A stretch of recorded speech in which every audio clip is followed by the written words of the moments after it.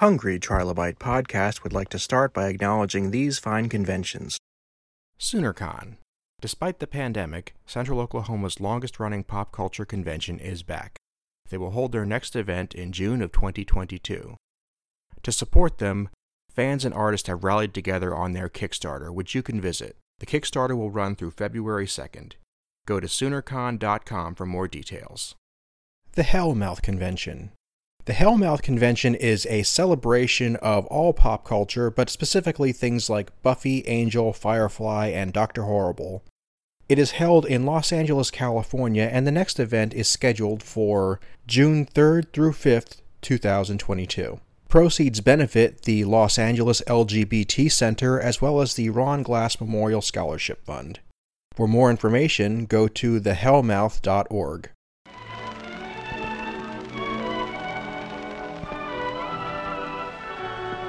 Welcome to today's episode of the Hungry Trilobite Podcast. My name is Aaron Boss. Again, I'm going to be your host. Today I'm welcoming back John Vorhaus. He has been on the show before, and we discussed comedy. Today we're going to discuss specifically stand-up comedy and writing thereof. Let's get started. Back today, we have John Vorhaus. How are you doing today, good sir? I'm doing great. How are you doing, Aaron? I'm doing great. We talked last time about writing and comedy, and I came up with I mentioned that you were the author of the Comic Toolbox, and I've just gone through your newest book, The Little Book of Stand-Up. I want to say I think they're great companion books. So if you are interested in one, you probably want to go for both. I want to know if that was by design or not. There are a couple of things going on. I always feel like my books are happiest when they're next to each other on the shelf. You know, it just makes them feel like they've got good company, at least. But more to the point, I've written so many books on related subjects on a continuum from creativity and drama to script writing, screenwriting, sitcom, comedy, and now stand-up. I'm always mindful of the fact that people who are fans of my work don't want the same material presented over and over again. So I really try to create a set of content that's exclusive to the book at hand. There's a certain amount of overlap. I'm sure you saw it when you read the book because there's some principles and tools that I want to share that I've shared before, but I never want it to be a rehash. That would be kind of cynical and not fair play as far as I'm concerned. And that makes sense. Obviously, the Little Book of Stand-Up being very centered specifically on stand-up comedy and making yourself a talent there. But I actually found a lot in there just from somebody who enjoys writing comedy in general, or even just somebody who looks for a way to make a creative habit in their life. Well, I'm so happy to hear you say that because the book is about the practice of stand-up comedy. But practice is something that applies to things far outside the realm of stand-up comedy. You can have a practice of stand-up, you can have a practice of comedy writing, you can have a practice of art, you can have a practice of medicine, you can have a practice of business consulting. The list kind of goes on and on. There are ways to think about practice that are healthy and productive. There are ways to think about practice that are unhealthy and non-productive or counterproductive. So even though in this book, I'm really focusing on the specific practice of stand-up comedy, the underlying principles are true no matter what your practice is. So I'm glad you extracted that value. As it says on page 2 or something like that, the 3 controlling ideas of the book are tools, awareness, and inspiration. And they're tools related to stand-up comedy, awareness related to stand-up comedy, and inspiration related to the power you have as a stand-up comic. But again, no matter what your practice is, you're going to need tools. You'd like to have awareness, and you certainly want to be fired by inspiration. So I think it'll travel or bicycle, as to say back in my Hollywood days. It'll bicycle from one field to another. I found when I read the Comic Toolbox that it was very effective at teaching me the idea of you have to practice, you have to have a system. The Book of Stand-Up had the effect of making me want to do that. I think that was the great distinction between the two. Can you elaborate on that? I think that's very interesting. I want to put it in context, but first I want to understand it. Well, I mean, I'm trying to remember because it's been a while since I flipped through the comic toolbox, but it was basically saying that you have to just keep doing the exercises, keep writing, and you kind of get to that in the book of stand up too. But in the book of stand up, you're very upfront about the fact that this isn't something you necessarily feel inclined to do, not necessarily something you want to do. It feels like drudgery. And the way you frame it as not having the sense of fear or the sense of impending failure, suddenly the resistance to doing that kind of melts away. That's interesting. I said I wanted to put it in context, and the specific context is the fellow who wrote the Comic Toolbox in 1994 was about 40 years old. And the fellow who wrote the Little Book of Stand Up, some 25 years down the line, 26 years down the line, I think I'm a more mellow and relaxed person in my own head. And I have a deeper understanding of how this stuff is fired by joy. And at that point, I would say with the Comic Toolbox, I was asking myself, how can I solve these problems? But with the Little Book of Stand Up, especially because I'm pretty new to stand up, it's more like, how can I have fun with these games? How can I experience this joy? So I'm glad, again, I'm glad you took that value from it. It was kind of a nice, relaxed, let's have fun with it, see where it leads attitude that I tried to inform the book with from the outset. I found that surprising because I know a couple stand-up comics, so we've talked here and there, and just even going from the bigger names, reading their social media feeds, there's a sense that for a profession that's built in making people laugh, it's very stressful, not always that enjoyable, which I find to be a huge irony. Yeah, it sure is. A lot of art takes place in low stress circumstances. I have a practice of visual art, for example, and I just do that in the privacy of my own home on my own time with nobody looking at me and judging me immediately. And as a writer of scripts, it's the same thing. You write a script, you send it off. Somebody somewhere down the line is going to make a judgment on it. But in the moment that you're writing it, there's not that much at stake. With stand-up comedy, you're in front of an audience. There's a lot at stake. Your ego is at stake, and it's right there on the line with every joke you tell. So every stand-up comic naturally gravitates toward a thick skin where they can tolerate the stress of telling jokes that don't work, audiences that aren't connected, bombing, et cetera, et cetera. What I'm trying to find my way to is a more relaxed way to even deal with that stress by lowering expectation and by changing the focus from the controlling idea, I need to win this audience and therefore collect their approval, to I need to inform this audience what's on my mind and define myself to them, whether I earn their approval or not. Once you step outside the need for the audience's approval, a lot of the stress falls away because you understand the worst thing that can happen to you is not that bad a thing. As you'll know from reviewing the book, one concept I lean heavily on is don't fear bad outcomes, because poor stand-up comics, and again, I put myself in this category, every time you're trying to level up from open mic to feature to headliner to road comic, whatever, every single time you're trying to level up, there's this giant fear it's all going to fall apart. They're going to judge me badly. They're going to reject me. I'm going to die. And all of these things can be collectively understood as bad outcomes. Well, there's a vicious circle that appears. If you fear bad outcomes, your performance goes down because your pressure is high. You're putting all this pressure on yourself. Well, if your performance goes down, the likelihood of a bad outcome increases. So the fear of bad outcomes actually leads to bad outcomes. And that's what I mean when I speak of a vicious circle. You fear bad outcome, you have a bad outcome that makes you fear bad outcomes even more. Next thing you know, you're spiraling down and down and out of control. On the other hand, if you don't fear bad outcomes, if you just take every experience as the thing that's happening now, you lift all that pressure off yourself, which actually gives you room to perform more effectively. And I mean perform in both a literal and a kind of managerial sense, a mental sense. You perform more effectively, you're more relaxed, you're chill, less dependent on the audience approval, more likely to get a good outcome. So there's a direct relationship. If you fear bad outcomes, you're going to get bad outcomes.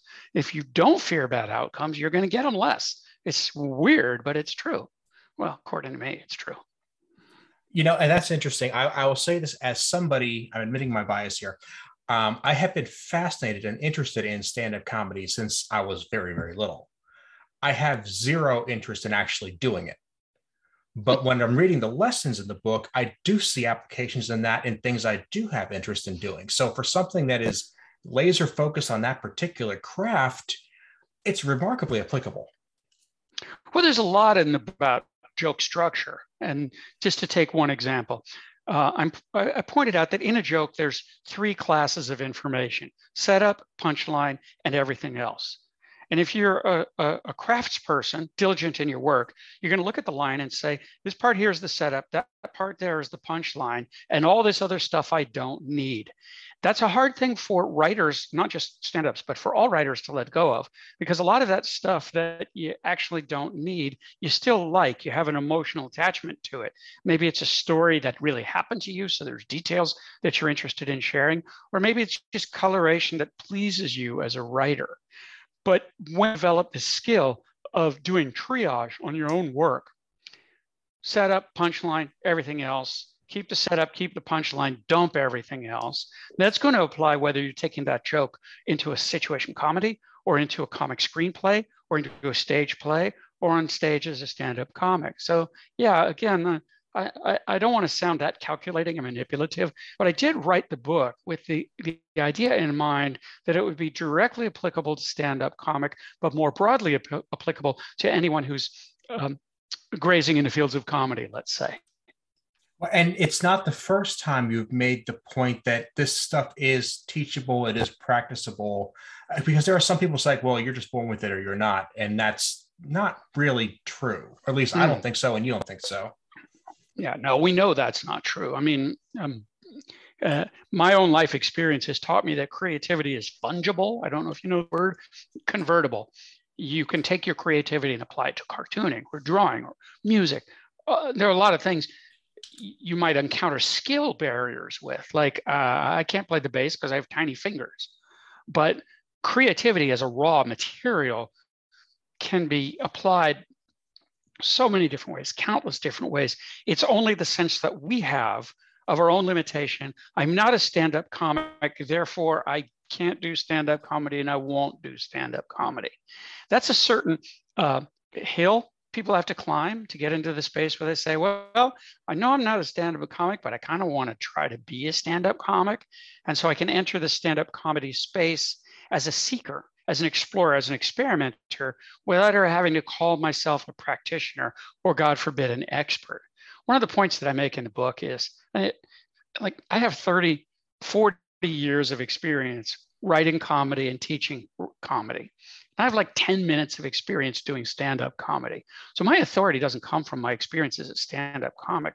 My authority comes from my experience as a creator and a creative practitioner who understands that if it works in one area, it's likely to work in another area as well. And the more I broaden my exploration into new areas, the more exciting my work gets, and really the better it gets, because it draws on so many different resources and sources.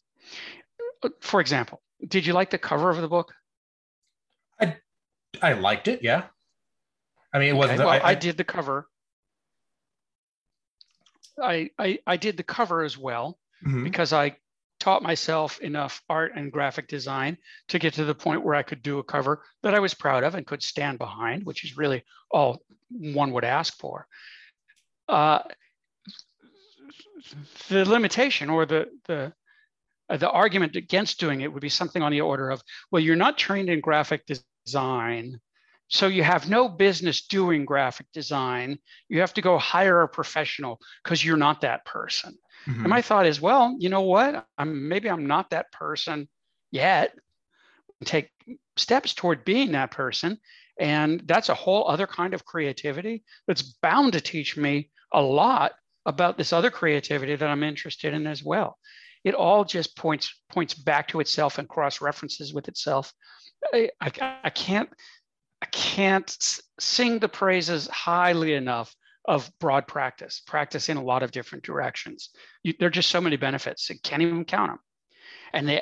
But the thing that stands between us and each and every one of them is this idea of I have not, therefore I must not. And my attitude is, how it's always been, I have not, therefore why not? And I think that's a healthier and more productive place to be. Happier too, because you just feel like you're farting around. It's interesting that you're the guy to make this case, because you're making it perfectly. I will say that. But you've got a resume, you've got a history.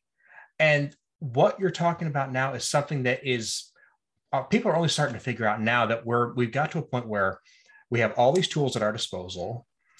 The internet and social media give us all these ways to reach out to new people, to try new things, to learn new skills. And we might have to learn new skills in a pinch just to make a living. The days when you could apprentice for 10 years before you did anything, those are long gone. But you're not one of the YouTube generation who are just, dumped into this when you're first born. You figured it out as you went along, and the results speak for themselves.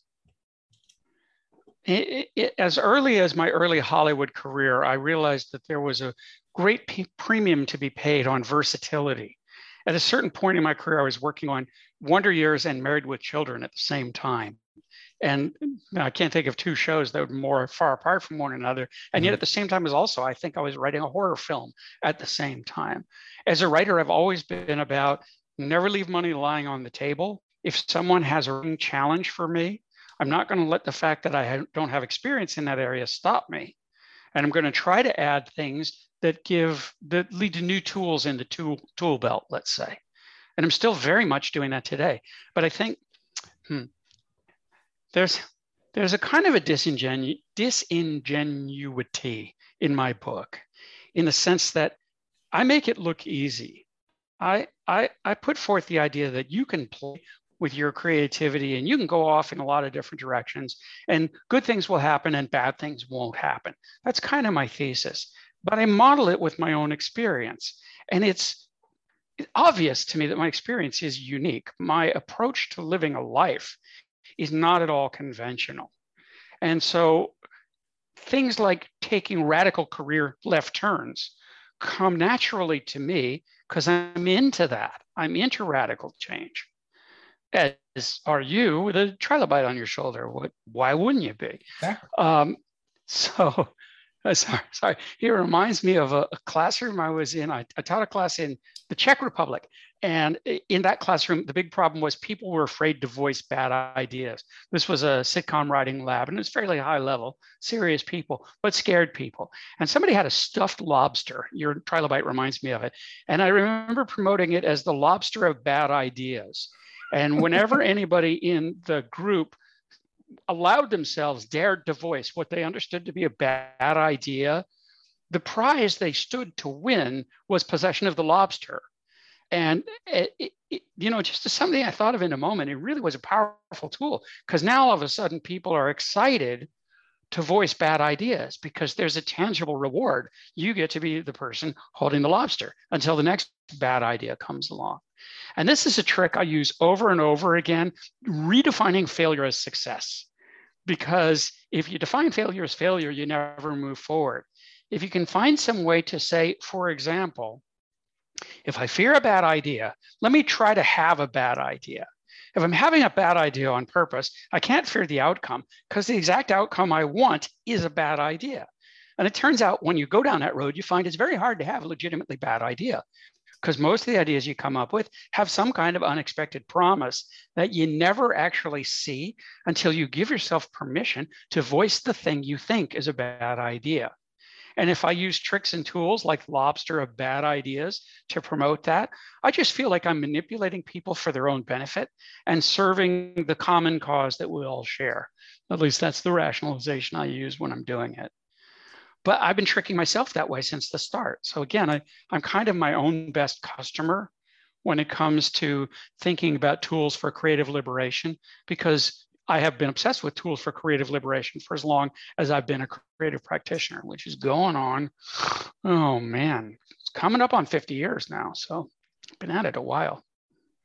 To go back to the cover for a minute, I will say one of my very good friends is a graphic designer and has some very strong feelings about how things should be done. And even he has said to me, when talking about just getting the job done, is that there are rules, there are guidelines, there are methods. Anybody can learn them, anybody can apply them.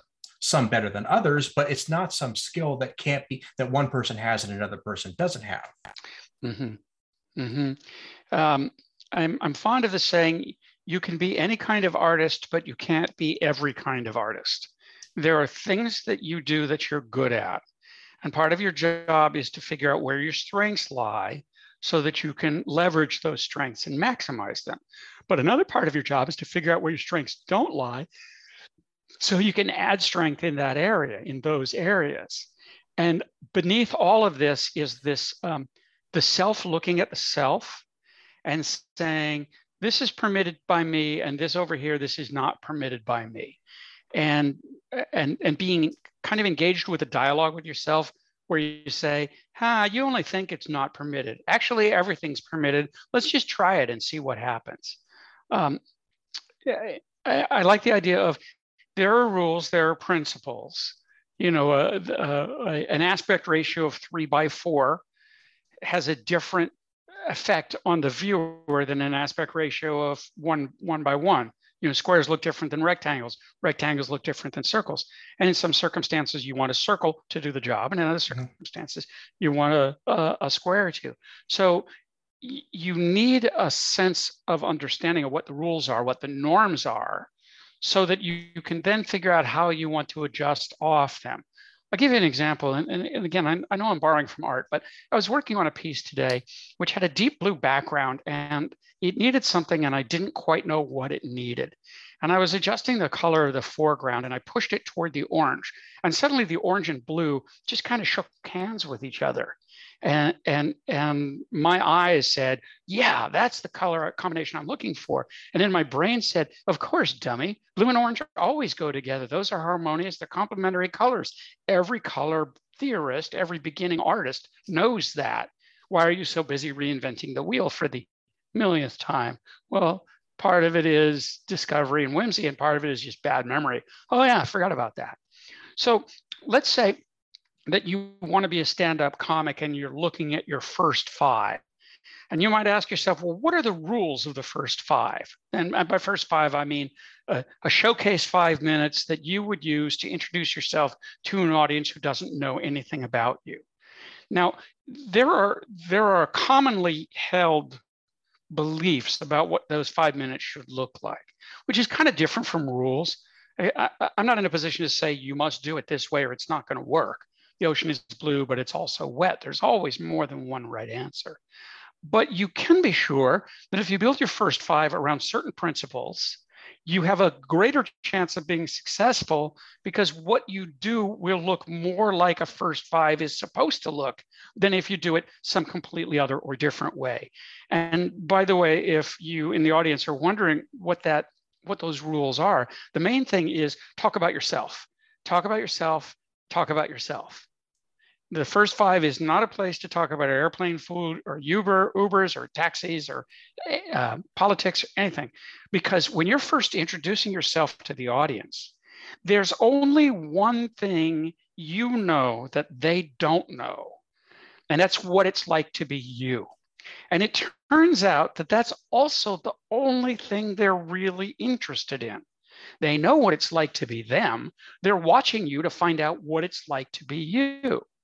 So you can look at the first 5 and you can say, well, a rule of the first 5 is talk about yourself. And you might say, okay, I'm going to blindly follow that rule because I read it in a book. But you could also think about it on a deeper level. Well, why am I talking about myself? Because I'm attempting to give the audience a sense of who I am as a person walking around in the world, because my experience and other comics' experiences have taught me that that's what the audience has come to see. So with awareness of myself and what I want, to define myself for the audience, and awareness of the audience and what they want, to have the experience of finding out what it's like to be me, and the expectation that I'm going to give them that, then I can create a set of rules around what my first 5 minutes should look like. that work not because they're rules arbitrarily established, but because the rules reflect underlying principles and thought that you get at just by obsessing about this stuff like I do. And by the way, not to shamelessly promote the book, but I will. There is a section in there on writing your first 5 that I think in about a page and a half gives you everything you need. And it's pretty strong medicine. And I would recommend it to your attention, gentle listener. Absolutely. And there will be a link to it on the show notes on my website, aaronbossick.com. But good deal. So to dig a little deeper there, the first 5, you're teaching the audience about what it's like to be you. And the end goal here is to trigger a laughter response in them, which is, long story short, going to be you setting up a story that you get to the end a little bit faster than they do. They get to the end, it's a surprise, they laugh. So essentially, you're trying to set up this understanding that they're going to see themselves in you in some way, shape, or form. Mm-hmm. Yes. And what I'm basically doing is building a bridge of truth and pain between myself and my audience. I'll give you an example. I have a little dog, and sometimes he takes craps that are so small that I don't feel like it's worth wasting a plastic bag to pick them up. You know, it's in a discreet place. It's not going to bother anybody, but I feel like the eyes of the neighborhood are on me. So I do the fake poop, stoop, scoop, swoop, where I bend down like I'm going to pick it up, but I miss it by a fair margin and, go on my merry way. Okay, so I'm talking about the truth and pain of being a dog owner. And if the audience laughs at that, it's because they understand the truth and pain of being a dog owner. Either they themselves are dog owners, or they've experienced dogs in the past, or they know people who are dog owners. They just have their own life relationship with those things. So my truth and pain is literally spoken. Sometimes I don't feel like picking up my dog's crap. And when I encode that information in the form of a joke, the fake poop, stoop, scoop, swoop, which is hard to say, the audience decodes that information. They extract the truth and pain. Hard being a dog owner, you don't always want to pick up the crap.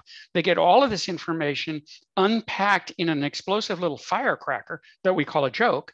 And when all the information is revealed and made available to the audience in the same instant, that's when you get a laugh.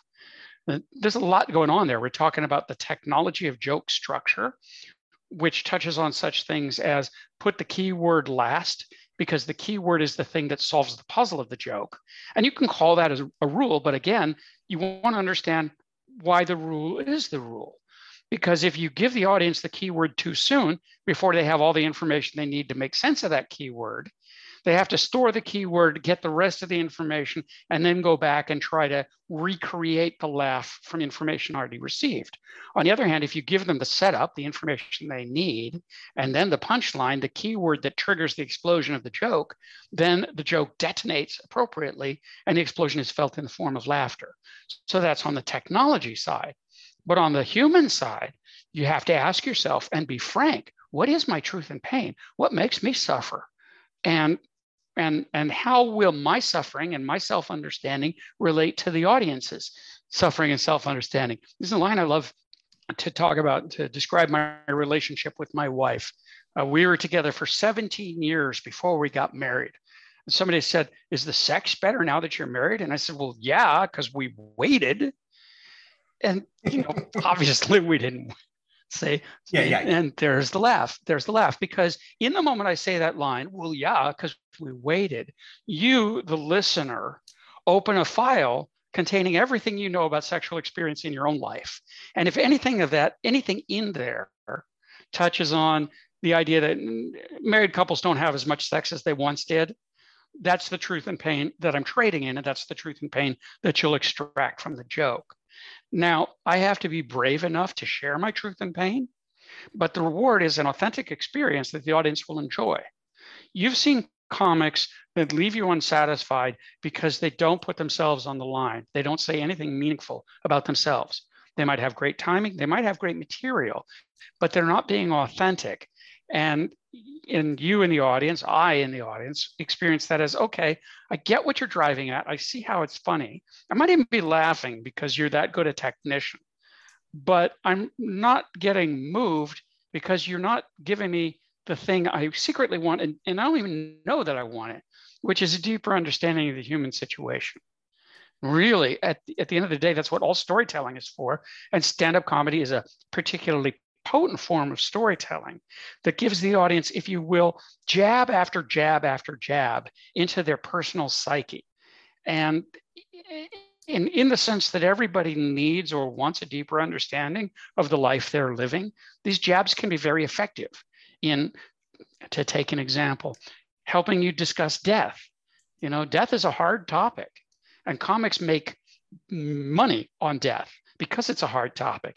It's a closely held truth and pain. Everybody suffers from fear of death. Somebody comes along and says, you know, I'm not afraid to die. I have a standing DNR order, do not resuscitate. And that's not for emergency rooms or operations. That's for every day, just walking around. I go down, I stay down. That's my motto. You know, it kind of lets people feel more relaxed about their own relationship with death to see somebody modeling authentic communication on a topic that matters to them. So now we have the technology, put the funny word last, and the awareness, talk about stuff that matters. You put those two things together and you're already well ahead of the game, where as opposed to what you might have had before, which is just kind of randomly going about this thing without a clear sense of what you're trying to accomplish and how you might go about getting there. So I used to describe the comic toolbox as rules, tools, and a good swift kick in the motivation. But now I think I'm more about, with the little book of stand-up, it's more about tools and awareness and inspiration. Because when you have that combination, you can really exercise your full personal power. And I think that's what everybody wants to do, whether they're in stand-up comedy or any other form of art, to just have that personal power, that mojo, if you will. Really, really deep stuff there. And in other episodes dealing with things, you know, from sci-fi fandom, whenever, I've actually started this conversation where we're talking about how people will use creativity and their favorite stories and fandoms to connect with their mental health issues. We've talked about how people have used it to, you know, deal with some past trauma, to seek therapy. I have people who have overcome addictions because of finding the right thing. And I think that it's really interesting that you're finding a way to talk about that in terms of humor, when some of the stuff is not funny at all. I mean, it's funny because you can make a joke about it, but it's not funny when it's happening to you. Yeah, well, that's a truism of comedy. The thing isn't funny to the person it's happening to, it's funny to the people watching. Mm-hmm. And that's why a stand-up comic will expose his or her unfunny stuff that's not funny to them, because it will be funny to the audience who can view it from a safer distance. But at the same time, you can't swing a dead cat without hitting a stand-up comic who says they do comedy for therapy. It's their opportunity to talk about their crap and get it off their chest. You know, they say it's like therapy. It's like therapy that people theoretically pay you for. I am not that kind of stand-up comic. I know a lot of comics who are either chemically depressed, diagnosed with depression, or fancy themselves to be. I'm a pretty positive guy. I have a lot of joy and not a lot of sorrow in my life. That's by happy accident, but also by design, by philosophy. So I don't have a need to get my pain off my chest for the sake of soothing my soul. It has that effect. It's good for me. It feels great. But I'm not in dire straits like some people are. You know, it's a funny thing. It's neurochemical.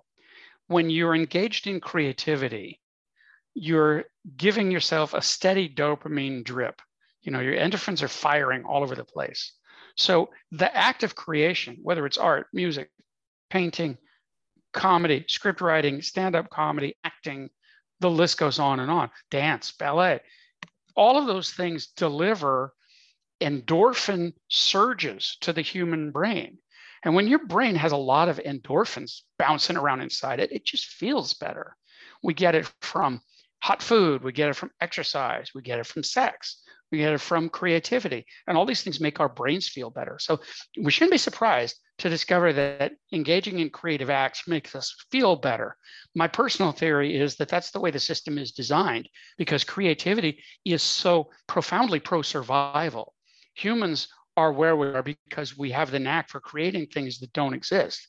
We shouldn't be surprised that our brains reward us for those activities, because the competitor species brains that didn't reward them for creativity, they're not around anymore. We outcompeted them. It's interesting to think about. And I think that we might have at least touched on this before, is that for the most part, being nice isn't funny. The humor comes almost exclusively from pain in one way, shape, or form. The exceptions seem to be few and far between. Oh, I was giving that some thought. I was thinking about writers' rooms, some of the writers' rooms that I've been in the past, and the kind of writers' rooms that I create and run. I've been in writers' rooms that are very hostile environments, like mutually hostile environments, where people are not nice to each other. And they have the idea that that is a productive working environment. And it might be productive in the sense that it's so highly charged that a lot of stuff is going on, a lot of material is being created, it's being driven by competition. But for me, when I'm making a writer's room, I want it to be a collaborative place. I want it to be a place where people are happy to be there, because they're going to be there for long, long hours. And if they're not enjoying one another's company, they're not going to want to spend time there. So I understand that comedy is not nice in a lot of environments. People will describe it as cutthroat, and we've all had the experience of the comics in the back of the club laughing at, not with, the comic on stage.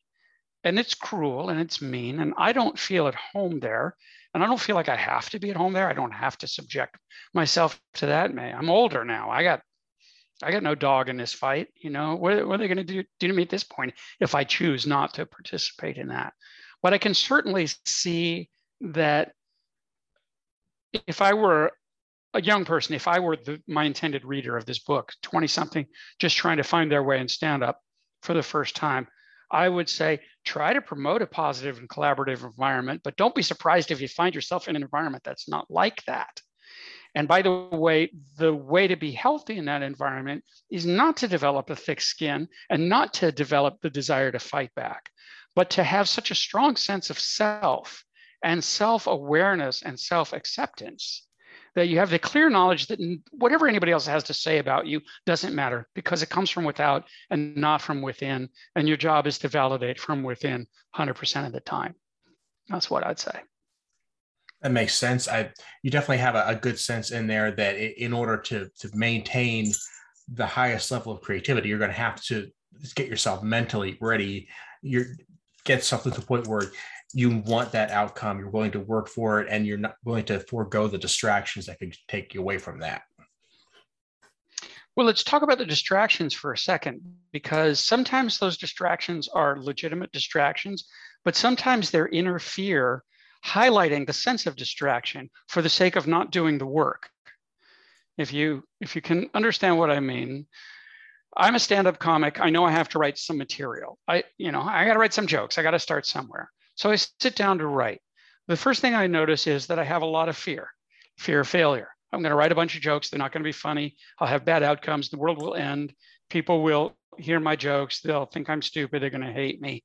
All of this bad stuff, a lot of negative energy pointed at the act of doing the work. Okay. I need something to help me overcome that fear and do the work. But if I'm not careful, what happens is somebody says, hey, do you want to go to a movie?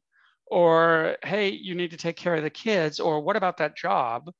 And the fear says, oh, great. If I let myself be distracted by this demand that outer reality is putting on me, I don't have to face the fear of actually doing the work. So you end up with a kind of a conspiracy between the creator's fear and outside forces that give the creator's fear an excuse not to do the work. So within each of us, there is a strong desire to create and a lot of fears associated with creating.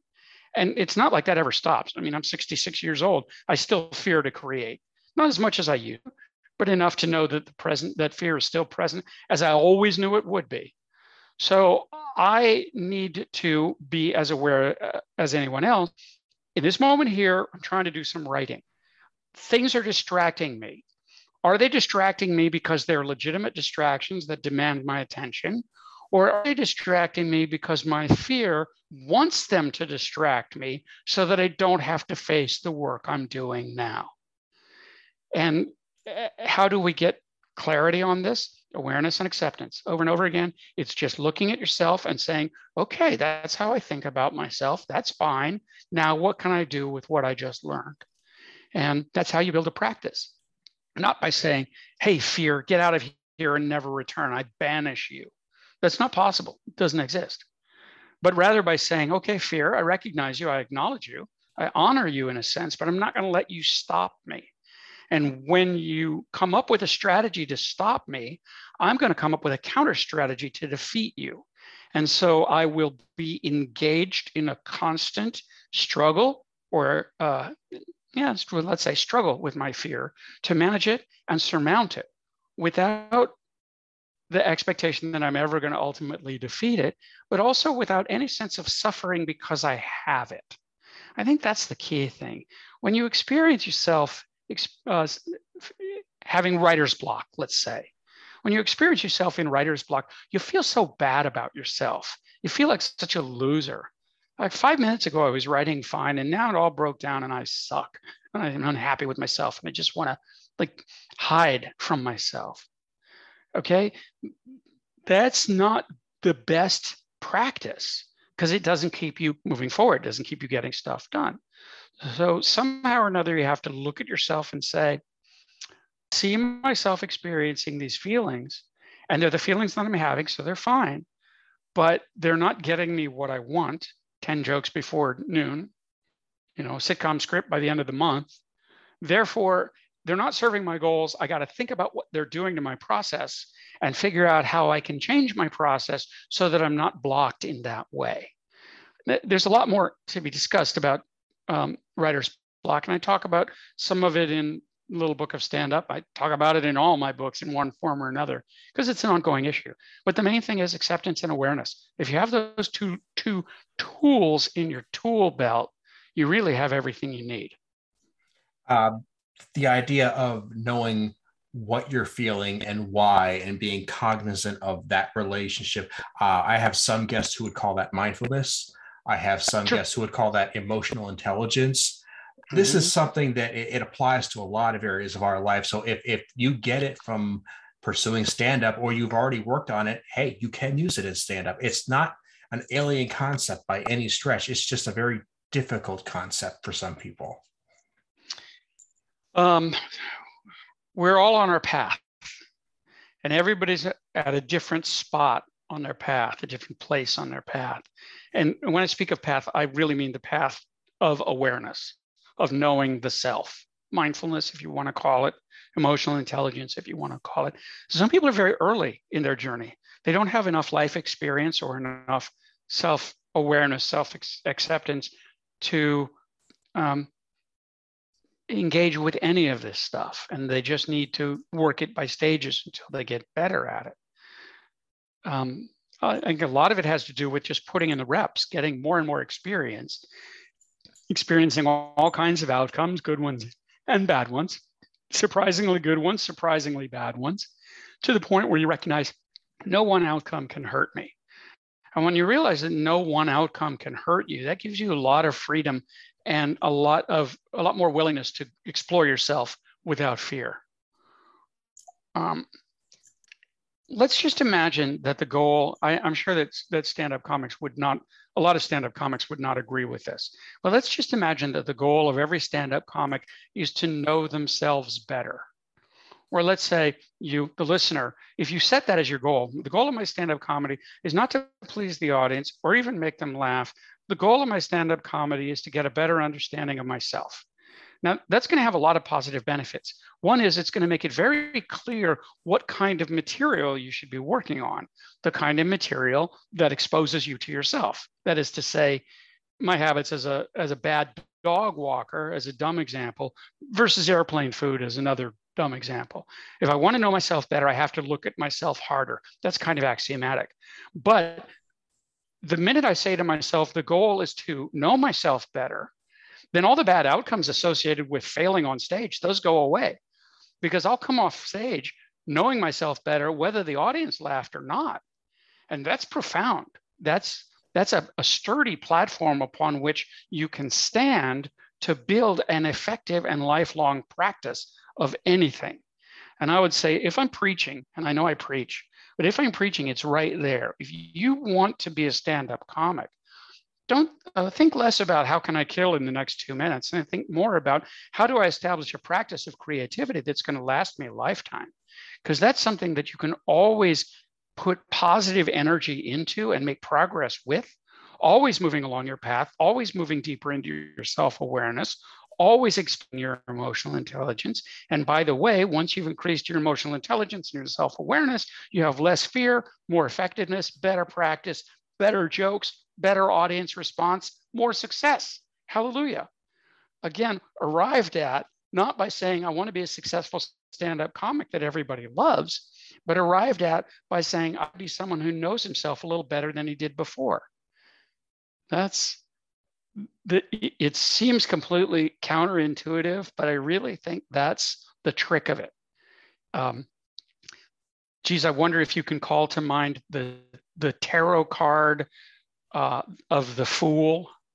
I'm not a tarot card expert, so I'm going to have to take a blank on that. Okay, well, there's a character who's always looking up into the sky, and it seems like he's about to fall off a cliff because he's so busy looking up into the sky. He literally has 1 foot off the cliff.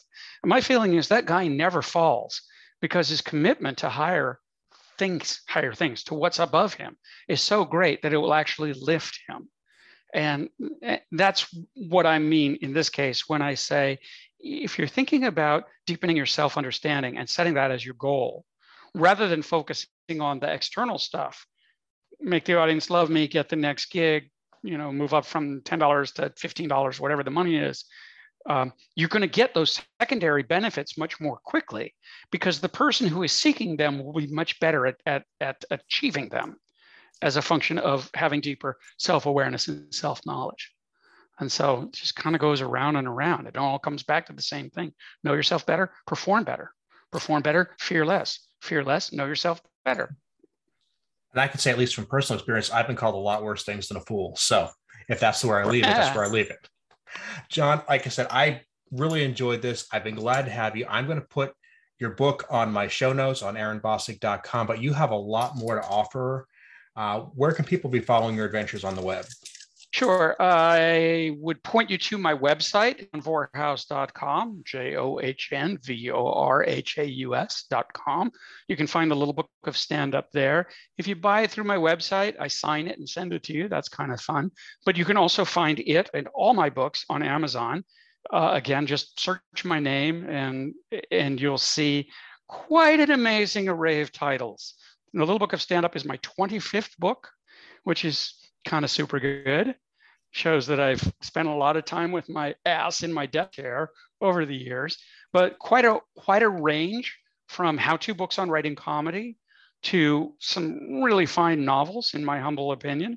10 books on poker, because at one time poker was the thing that was demanding all of my attention and driving my career, and some oddities and rarities in there too. And then the other thing is, I kind of have an open door policy. So if you're listening to this and you're saying to yourself, I got some particular needs or questions that I think a guy like John Vorhaus might shed a light on, I always tell people I abide by the 5-minute promise. And the 5-minute promise is this: if there's something that you think I can help you with, reach out to me by email. You can find my email on my website, other places. I'm not hard to find. I'm also on Facebook, of course. But reach out to me. And I will help you in any way I can to the limit of my ability, so long as it doesn't take more than 5 minutes and I don't have to leave my desk. Because it turns out there's a lot I can accomplish in 5 minutes sitting at my desk. So this is an open invitation. This has nothing to do with selling the books. It has to do with my higher mission of just helping people do better, the things they want to do well. That's kind of where that's where I get my ticket to heaven stamped, you might say, by helping people achieve their creative goals. So I can stand by that and give away 5 minutes of my time without fearing like I'm losing anything. And by the way, that also is self-serving, because I always say, no matter what my text is, my subtext is always the same: get them hooked on the drug that is John Vorhaus. And so we might say the first taste is free. It's a darn good taste. Thanks so much, buddy, for being here. I really appreciate it. Thank you. My pleasure. Always a great pleasure. I'll be back around with the next book. Glad to hear it. All right. Take care.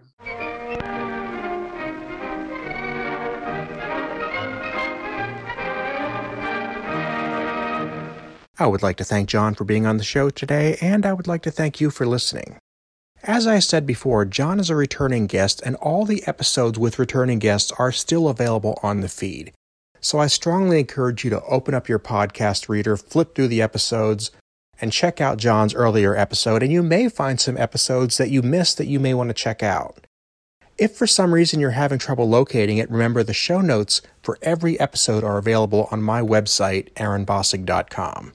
For future reference, just keep in mind, episodes with new guests are released on Thursday, and episodes with returning guests are released on Sundays.